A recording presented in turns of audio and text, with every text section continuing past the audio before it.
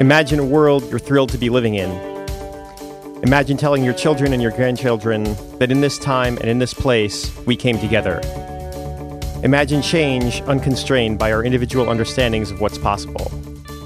This is All of Us on WNHH 103.5, New Haven's independent radio station. I'm Greg Grinberg. Today we're going to be talking with Elena Hodges, founder of RAMP. It's an initiative based out of Yale's undergraduate program and Yale Law School to better connect people who need government assistance with the programs that can provide that assistance. And it's being done in a way that I think is remarkable. It's being done in a way that connects information, connects people with the information that they actually need to determine if the program is right for them right up front, without requiring stakeholders to come visit on premises, take the bus and get there. And so I think it's being done with a lot more empathy than we've ever seen before, and I'm really excited to have her on. Before she comes on, we're going to talk a little bit about the Civilian Review Board in a special comment here. The Civilian Review Board is, as many listeners will probably know, a long time in the making here in New Haven. It is a response to episodes of police misconduct and police violence that have happened here in New Haven and also in the rest of the country. And it's been an effort that goes back 20 years, starting with with people like Emma Jones working on the CRB, and then finally getting it into the city charter 3 years ago. However, there are some questions about the scope of the CRB and whether it will have enough power to actually make any meaningful change here in New Haven. There is an alternative proposal, one that I've had a hand in writing, to the one that is up for consideration this Wednesday, April 5th at 6 o'clock at City Hall. There will be a joint committee of the Board of Alders that will be holding a hearing to discuss that proposed ordinance. There will also be presumably quite a bit of input from the community on different different ways to move forward. I know that one group is advocating for scrapping that ordinance entirely and going back to the drawing board. And there is an alternative ordinance being proposed by myself and some others to do something quite a bit more impactful than just review power. So I'd like to talk a little bit about that before we bring in Elena. And I'd like to sort of start by talking about how I came to this. I became friends with Holly Tucker shortly before she came on this very program a few months ago, and she told the story of how she was assaulted by two police officers, and she told it with courage and also with great forgiveness, which I thought was really remarkable. And if you haven't heard that story already, I totally encourage you to read about it or listen to that episode. You can hear episodes of this show in a podcast format on WNHH.org. And what struck me, though, about that conversation with Holly and her mom, Barbara Fair, both of whom have been activists for better policing in New Haven for a long time, was sort of the degree of forgiveness that they had when they were recounting what happened to Holly, and that forgiveness, that recognition that this problem with policing that we're seeing in certainly around the country, but even right here in New Haven, really doesn't have to do with any individual officers. So that was sort of my entry point into this process.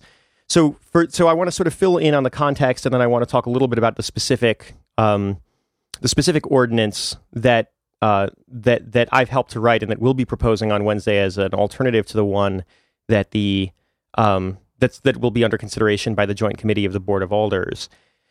So on September 10th, 2016, my friend Holly Tucker was physically attacked by two police officers who then filed charges against her, which were ultimately dropped. And the worst part, almost no one believed her until a video emerged that captured it on camera. And what's really troubling is that this is not an isolated incident. This is sort of a pattern that what happens is that, officers, when they overreact, end up charging the person who has just been beaten up with a crime that would sort of justify, in some sense, their use of force, even if they have, even if the individual in question has not done anything to merit that charge, and that sort of seems to be kind of part of the pattern. And then what happens is that those cases, those cases against the individual, can take years to, it can take certainly months, but sometimes years to resolve. During which time, any kind of energy left to get any sort of redress of the original grievance, which was the excessive use of force, it becomes much harder to do after this whole process is dragged out. So that seems to be kind of part of the playbook: is you charge the individual with something that they didn't do that would justify that use of force, and then by the time those charges are dropped, the whole, the kind of energy around it is dissipated, the community outrage is kind of subsided, and we kind of go back to business as usual. But unfortunately, this is part of a pattern, and it's not happening because these officers, and this is kind of what I've learned from Holly and from Barbara, and I'm deeply grateful to them for their for their wisdom and for the forgiveness that they've shown in this case. That what I've learned from them is that, and based on what I've learned from them, I've come to believe that things like this don't happen because these officers were born wanting to do this. And I don't think it even happens because they got out of bed that morning and think to themselves, I want to beat up a member of our community today. Hopefully it'll be a woman. Hopefully she's a mother. Hopefully she's black.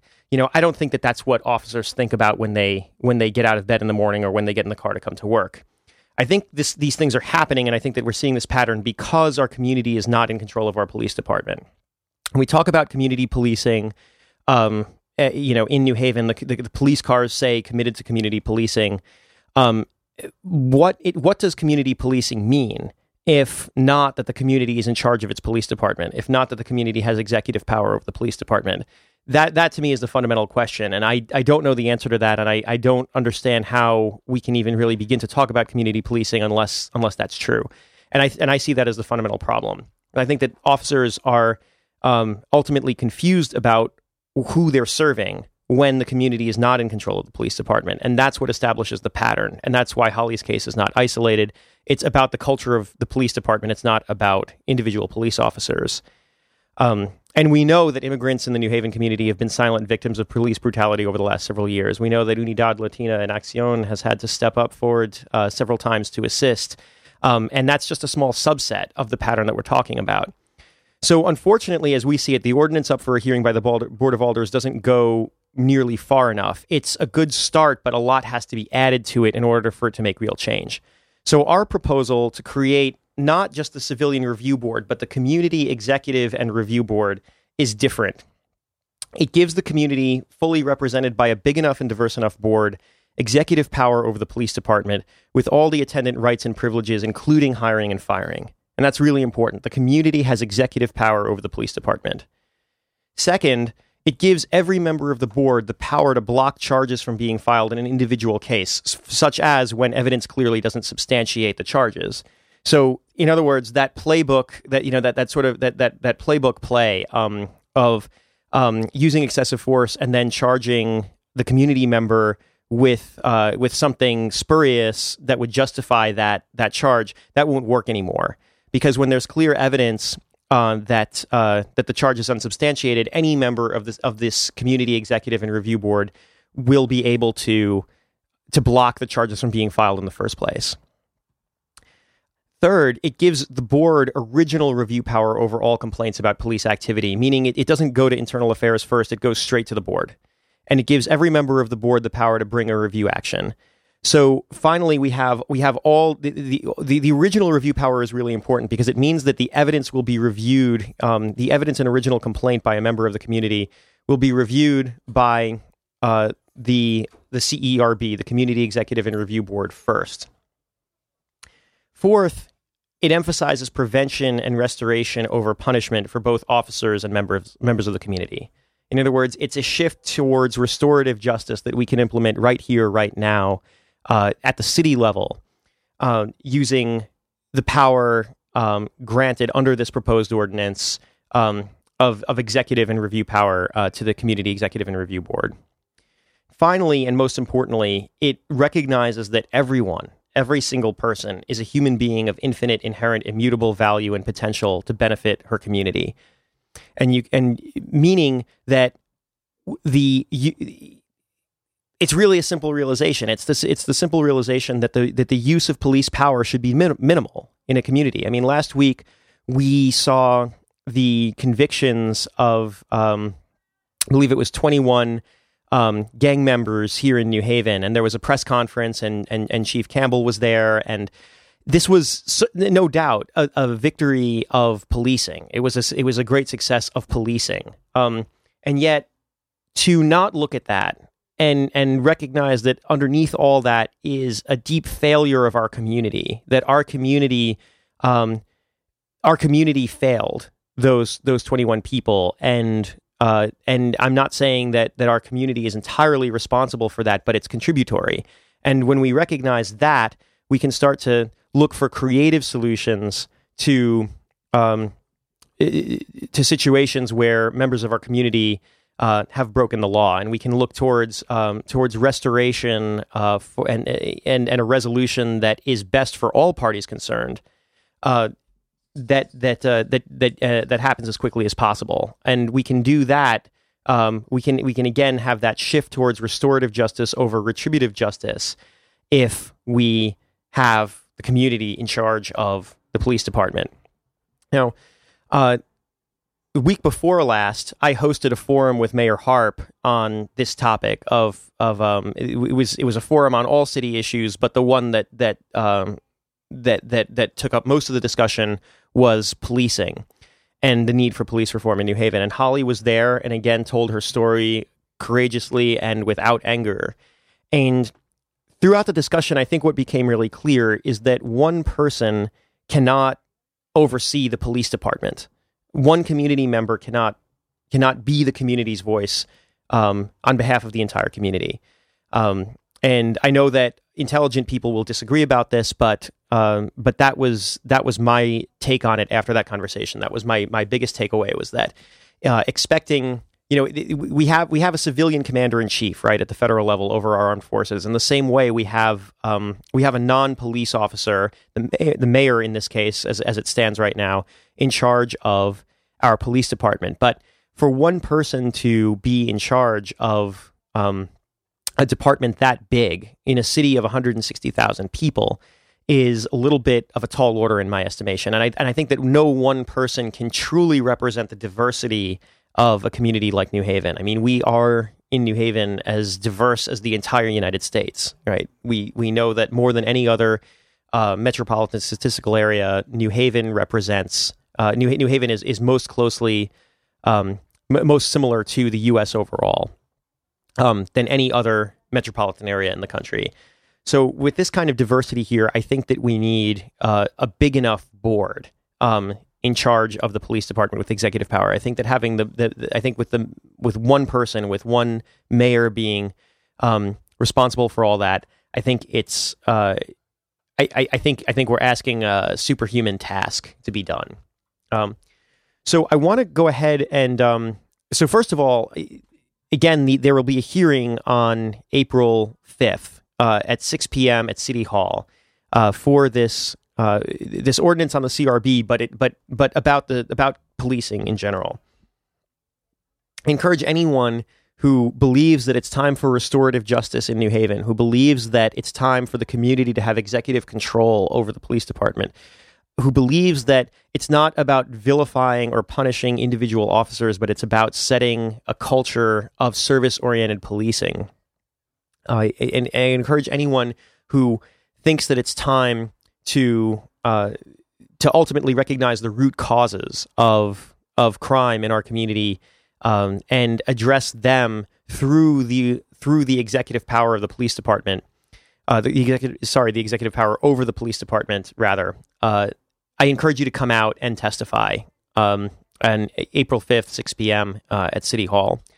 I'd like to go ahead and read the preamble of this ordinance that we've written, that I myself have helped to write, and then we'll bring in Elena Hodges, and we'll be talking about RAMP, the project that she started to help better connect members of the community who need the help of NGOs, nonprofit organizations, and government service organizations with the information that they need about those services.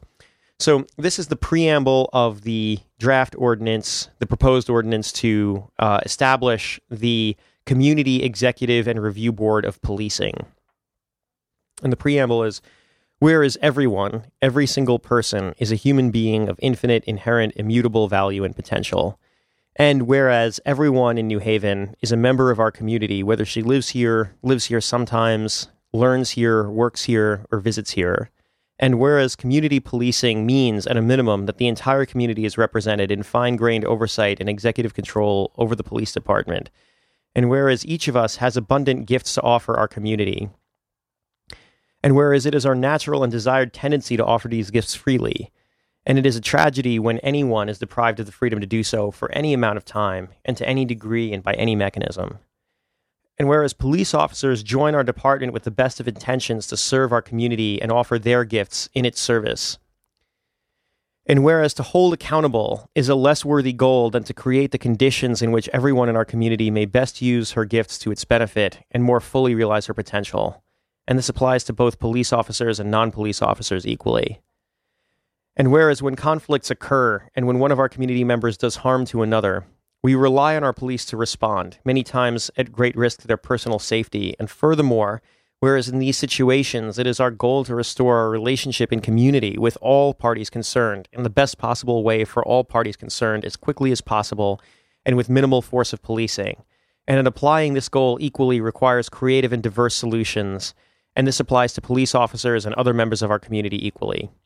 And furthermore, whereas in these situations, it is our goal to understand the root causes and to create better conditions in the future.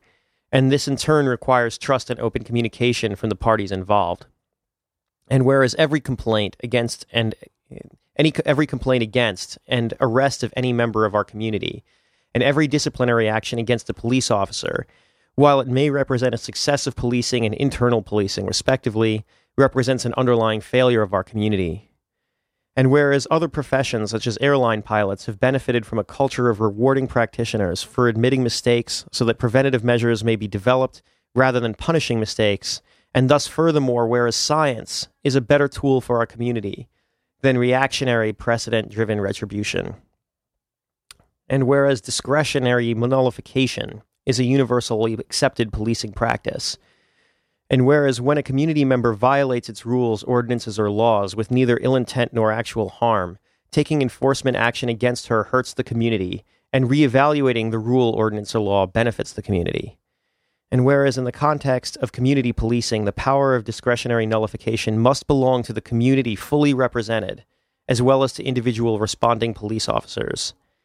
And whereas serving as a police officer is a privilege granted by the community, not a right, and furthermore, whereas this privilege entails, among other things, the carriage of dangerous and deadly weapons, the power to detain, and the wearing of a badge and uniform, which in itself is a symbol of power and intimidation, and must necessarily therefore also be a symbol of restraint. And furthermore, whereas given all of the foregoing, the mere appearance of an abuse of police power to any degree, in any instance, including but not limited to the use of excessive force, harms our community.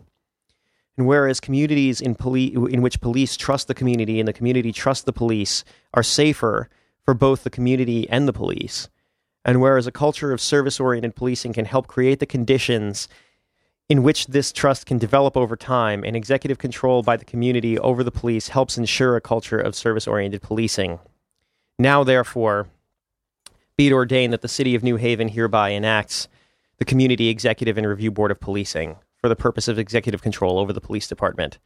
This is the draft ordinance. You can read it. This is the preamble of the draft ordinance. You can read it and the full ordinance, which again covers the CERB's executive power over the police department, its nullification power, its review power, its research and evaluation power, and the election procedure by which we can ensure that this board, consisting of 45 members, will serve the interests of the entire community and represent the interests of the entire community.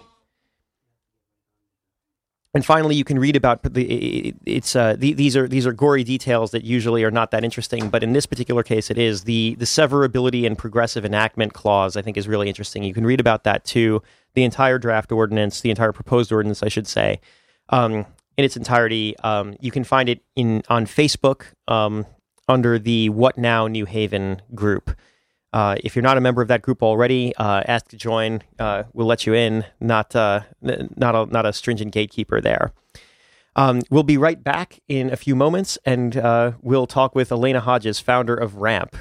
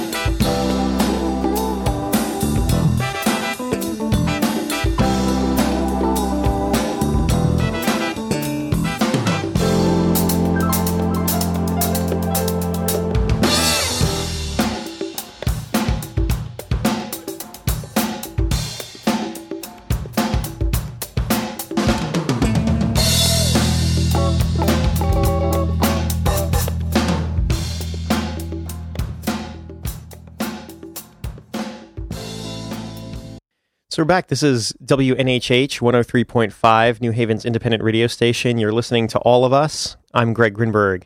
My guest today is Elena Hodges, a graduating senior from Yale, majoring in political science, and founder of RAMP, Resource Access Mapping Project.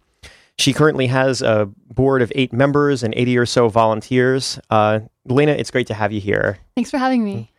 So to start with, I'd like to just in quick, short sentences, what is RAMP? What is the goal of the project?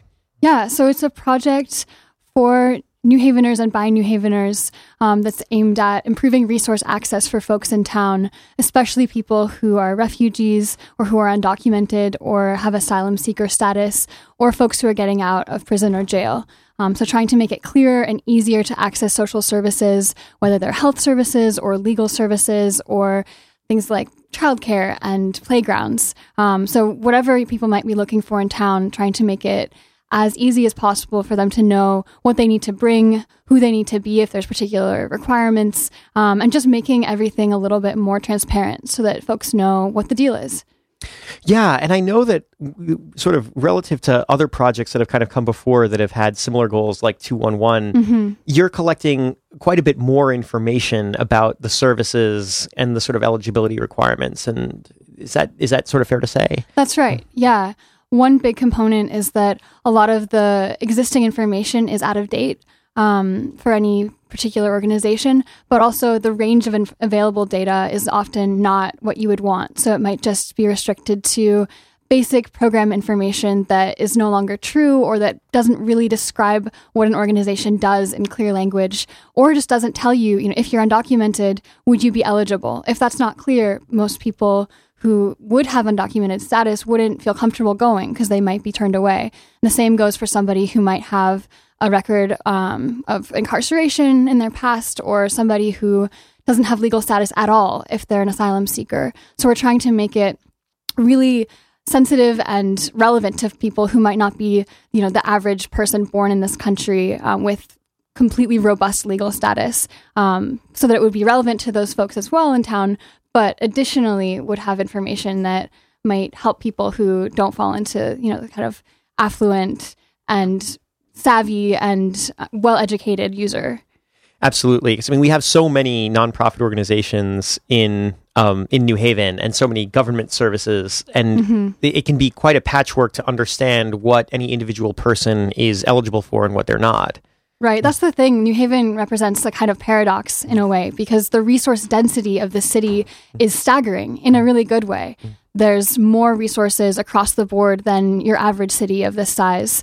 But the problem is that just because there are more organizations doing great work doesn't necessarily mean that people know about them or find out about them in time. Absolutely. And even practitioners in social work and in medicine can sometimes not necessarily find out about new organizations or new services right away.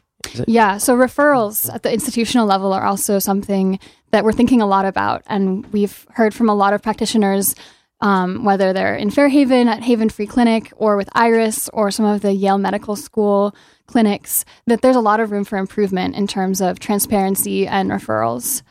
So yeah, we're looking to make this project really useful for users themselves, but also for social workers and clinicians and other service providers too. Awesome.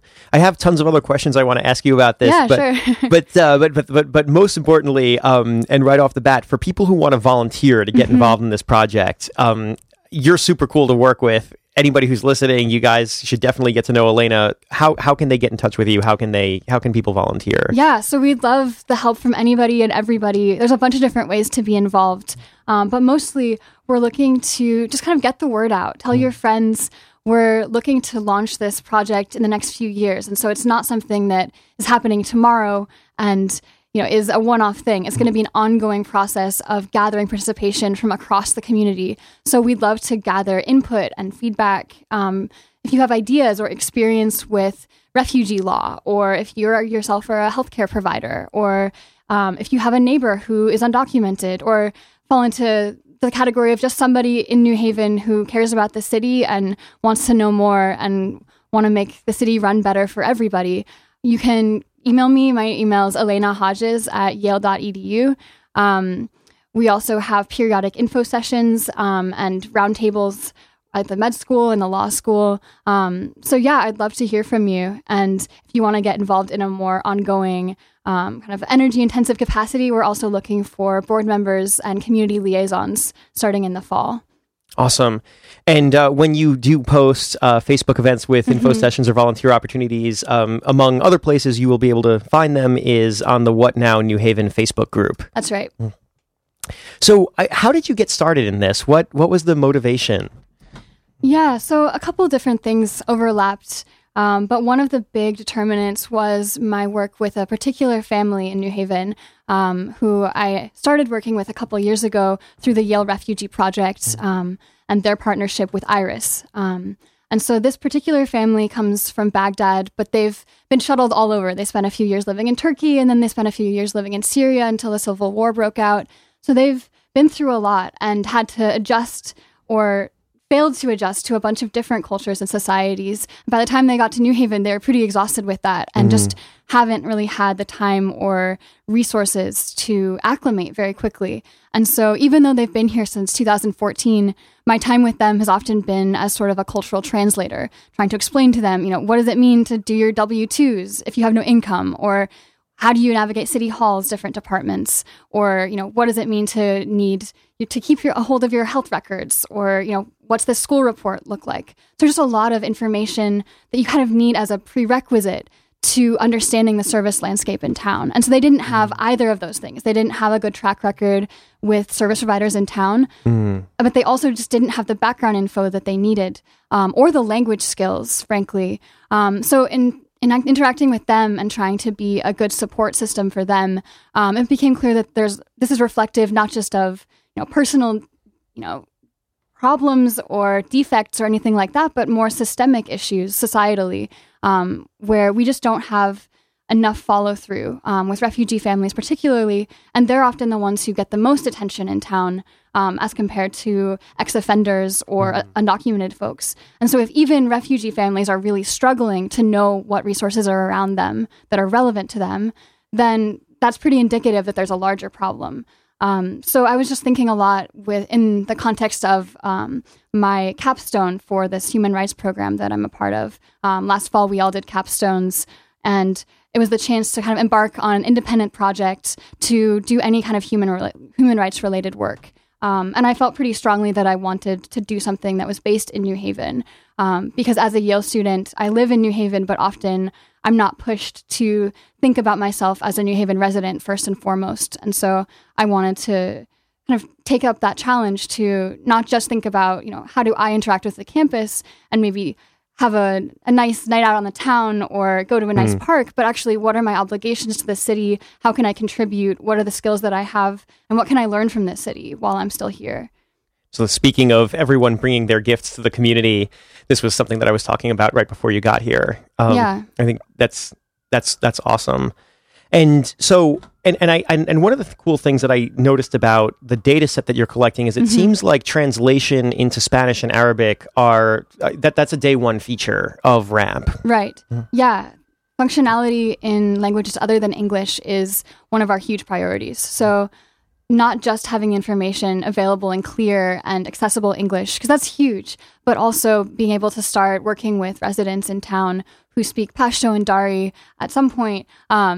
And Lingala and Swahili will also be on the table as sort of a second rollout phase after Arabic and Spanish. But we identified Arabic and Spanish in the very first phase of thinking about this project as really important, particularly because most folks in Fairhaven or in West Haven who would most likely not have the best access to downtown resources, to interpreters, to Spanish-speaking providers. There's very few Arabic-speaking providers, period, no matter where you are in the city. The people who are most isolated and have the longest transport times and the most barriers to access are often people who are not native English speakers. And so we want to make sure that the information is not just run through Google Translate in the end, especially for Arabic. That's not really a good workaround. Yeah. For Spanish, it's doable in the short term, but we want to work with people to translate it in their own words so that it makes sense on a cultural level too, not just a linguistic level, and to garner participation from these people who have language skills and who understand how to translate in a way that's actually fun to do, fun to read, fun to interact with, and can actually build in their skills from day one rather than just getting technocrats at some later date to spit out translations that might not be relevant to people. This seems like a really awesome way to engage people in town, from the beginning. Absolutely. I mean, I think you've done a lot of thinking about the user experience of trying to engage with these services, and recognizing that people who need services like this oftentimes are extremely busy. Actually, right? Yeah, I mean, a lot of people are working multiple jobs or are juggling really hard childcare issues with caring for ailing family members or neighbors, and yeah, it's hard to find time in the day if you spend a lot of time navigating buses and waiting at bus stops. And then if you want to take time off from work, you're potentially not going to get overtime, or your boss might get frustrated with you and you might be jeopardizing your very employment. Right. Or if you have a large family and kids of many ages, like my Iraqi family, they have kids ranging from 14 months all the way to 20. And so there's a lot of different things going on all the time that just have to take precedence. Or if you're dealing with health challenges, it's really difficult if you're not that mobile, or if you're focused on making sure you're picking up your meds, you wouldn't necessarily have the luxury of reaching out and making an appointment 2 weeks in advance and following through and then doing a pre-application and bringing your paperwork and just checking all of the boxes that might seem pretty intuitive or pretty low key to people who are conversant in those particular ways with bureaucracy. Right. That can be really hard and really time consuming if you're not used to it. Absolutely. Absolutely. And so in so many words, what you're trying to do is recognizing how busy people are who need these services, bring all of the information about these services that they need to know in their own language right up front. So that there's just not this time waste of taking the bus to the location and then going through the whole rigmarole and then finding out you're not even eligible in the first place. The idea is that all this information will be at people's fingertips on their phones or on a laptop, and so that you can just sit on your couch at your leisure and talk through it, or have a friend talk through it with you, or be able to explain it to your mom, and that it can be a lot more personal and a lot more tailored to people's individual schedules. That's awesome. So this refugee family that you've been working with, what do they think of the project so far? They're really excited about it. I think the kids in particular have had a chance to spend a lot of time in school practicing English, but the parents really haven't been able to prioritize learning English. And so they have a lot of health challenges, especially from the father's side, and they haven't really had good experiences with the healthcare system in New Haven because of language barriers and because of cultural barriers as well. And so I know the kids, and one of the sisters in particular, is really excited about the idea of being able to just figure out how to get her dad kind of conversant in the things he needs to know about his healthcare so that he can take charge of it and have it not be disempowering and confusing and frustrating and just one negative thing after the next, but rather flip it around so that he can really take charge of his health in a way that feels good and doesn't feel like he's just losing and losing and losing and kind of wants to just be out of the running and has been reluctant to go back to appointments. And so that's just one example, but there have been other parallel experiences with trying to get their spellings changed of the names on different identity cards, and that being years long in the making, and then more mistakes still happening in terms of trying to get passports and ID cards and social security cards. And in terms of the amount of energy and time that sucked out of their lives, it's really significant. And so absolutely being able to just know where to go, know which office to go to, know exactly which bus to take and which one's not running on Sunday, all of that is stuff that they've had to figure out slowly and painfully and a lot of trial and error. And so they're really excited for themselves to be able to do these things more easily in the future, but also for other families who are coming or other people who are already in town to kind of have that all be taken out of the equation and have everything be a little more streamlined. They think that it could make a big difference in town for folks. That's awesome. Yeah. When you think about the, anytime I spend time out in Silicon Valley, one of the things, I'm struck by many, many things about the culture out there, but one of the things that I really like about Silicon Valley's culture is the, what has become a sort of mainstream obsession with user experience. And that, the idea that whether you're a startup out of garage or whether you're Facebook, you may, you either are today or may one day touch billions of users. And when you sort of think about that, if you can save a user half a second in getting something done, you do it. You might take a couple of days of developer time to make that change that will save, so many users and so many interactions that half a second. And I wonder, it seems like though, when we're talking about government programs, it can be quite the opposite, that there's not been a whole lot of thought given to the user experience. You talk about trying to get names on ID cards changed and that taking years, which is astounding. I'm curious, this is a tangent, of course, but I'm curious to hear if, what your thoughts are on sort of the state of user experience in government programs as you've experienced it, as you've sort of seen it through, to the best extent that you can through the eyes of this refugee family that you've been working with. Mm-hmm.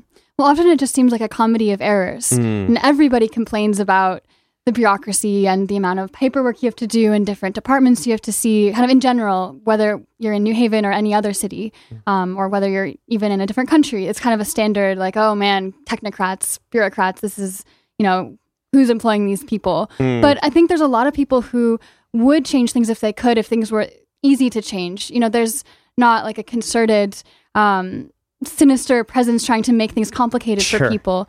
But there's just a lot of inertia. I think it's just an institutional, slow-moving inertia that ends up just kind of getting away from people. And it was interesting speaking with some of the people at 211, talking to them about how there's a long laundry list of things that they know could improve the user experience, but that they're unable to prioritize because they have budgetary constraints, because there's just other things on the docket.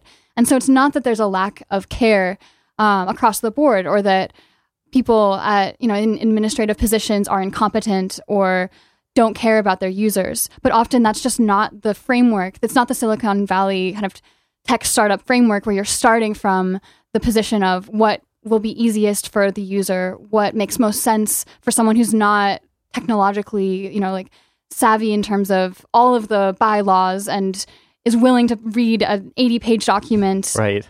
That's not really the baseline assumption. And so I think because that's sort of been the trend, or that's the way things have been set up, it's kind of difficult to make that reversal now. Whereas companies that are starting now have the luxury of starting from a different set of assumptions and a different set of priorities, where they're really thinking about what the user will want to know, what they'll need to see, how they'll want to interact with an interface or an app or whatever it might be. But I don't think that was what informed a lot of, places like the different organizations you'll find in City Hall or other places in New Haven. And I do think it's a shame, because I think everyone stands to benefit. It's not just the users who stand to benefit from an easier and less, drawn out experience, but also a lot of people in town who spend time shuttling people around from clinic to clinic, trying to find the right person to talk to, or a lot of people whose life work is in social services would stand to benefit immensely from just cutting out all of that extra time and making things more efficient. And also just giving people a chance to have a good experience on the front end and potentially change people's perceptions about government programs and institutions. I don't think there's like one key juncture where everything was set up in a way that was kind of harebrained and backwards, but rather just slow kind of institutional evolution, where often the changes you can make in the short term are good, but they might be sacrificing user engagement down the line. And then you kind of do what you can with what you have at the time, but often you do sacrifice how streamlined things can be, and you might end up making the paperwork that much longer, decades down the line. Absolutely. I mean, as a software engineer myself, I can sort of attest to how difficult good user experience really is. And that, it's not, you certainly don't need bad motivation or ill intent to create a user experience that's not necessarily streamlined. It's become a profession at this point. So wanted to also just open up the floor to questions here, if anyone would like to call in. Harry, what's the number over here again? I keep forgetting it. I think it's 203-872-7356, but hopefully Harry will confirm that. I think it's 203-872-7356 if anyone would like to call in with a question for Elena. And again, if you want to get involved with the RAMP project, you can find out about that, and that is the number, 203-852-7356. We've got a Facebook group. It's New Haven RAMP. So just New Haven in all lowercase, and then RAMP. Again, that stands for Resource Access Mapping Project. So you can like us, you can follow the page, and we post updates. So would love to get in touch with you. Awesome. And Elena, you've been working with practitioners as well, which are just an equally important group of users for the RAMP data set, right? Mm-hmm. So I'm curious to hear what their feedback has been, and what how that's informed your your process so far.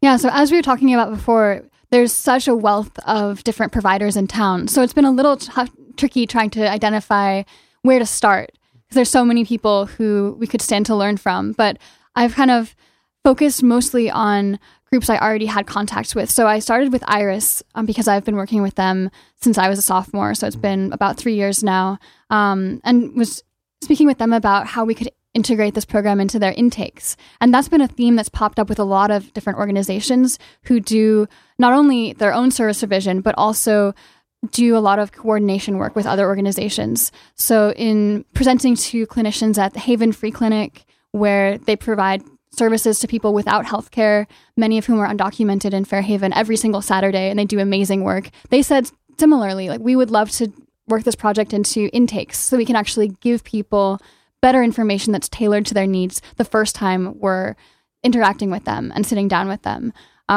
Similarly, there's the Transitions Clinic in the Yale Medical School.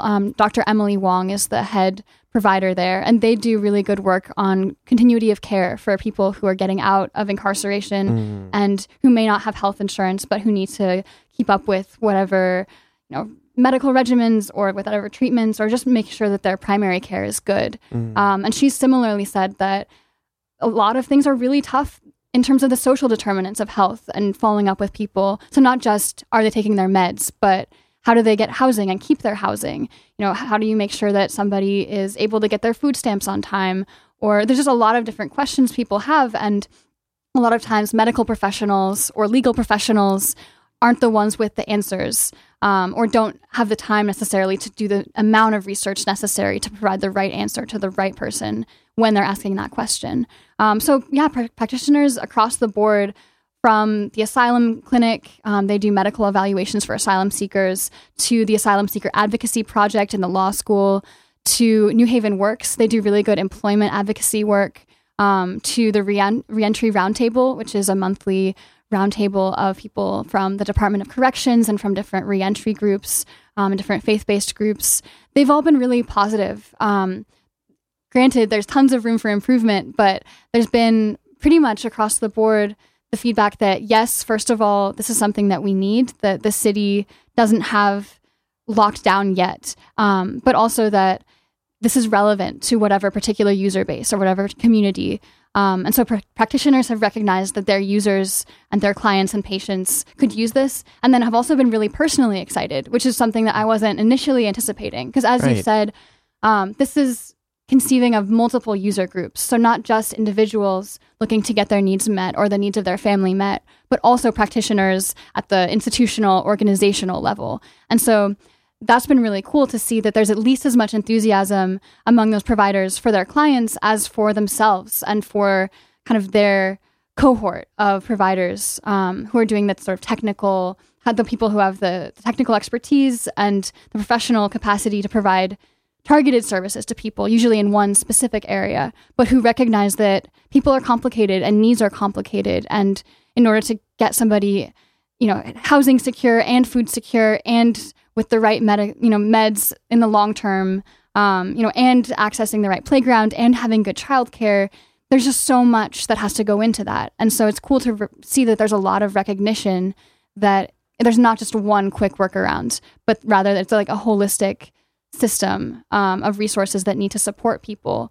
And so it's cool to see that there is support from multiple levels around town. And yeah, so that's been the feedback so far. We'll see what happens in the next few months. That's awesome. And doing any kind of work in New Haven, when you have that much support from such a broad base of different types of practitioners, that's pretty impressive. So again, if you want to volunteer with Elena's project, RAMP, you can find out about it on Facebook at the group. Yeah, it's called New Haven RAMP. New Haven RAMP, great. And again, the hearing with the Board of Alders on the New Haven Civilian Review Board is this Wednesday, April 5th at 6 p.m. at City Hall. Encourage anyone who's been thinking about policing reform in New Haven and who feels strongly about it to come out and testify. This has been an episode of All of Us on WNHH, New Haven's independent radio station. Elena, thanks so much for being here. Thanks for having me.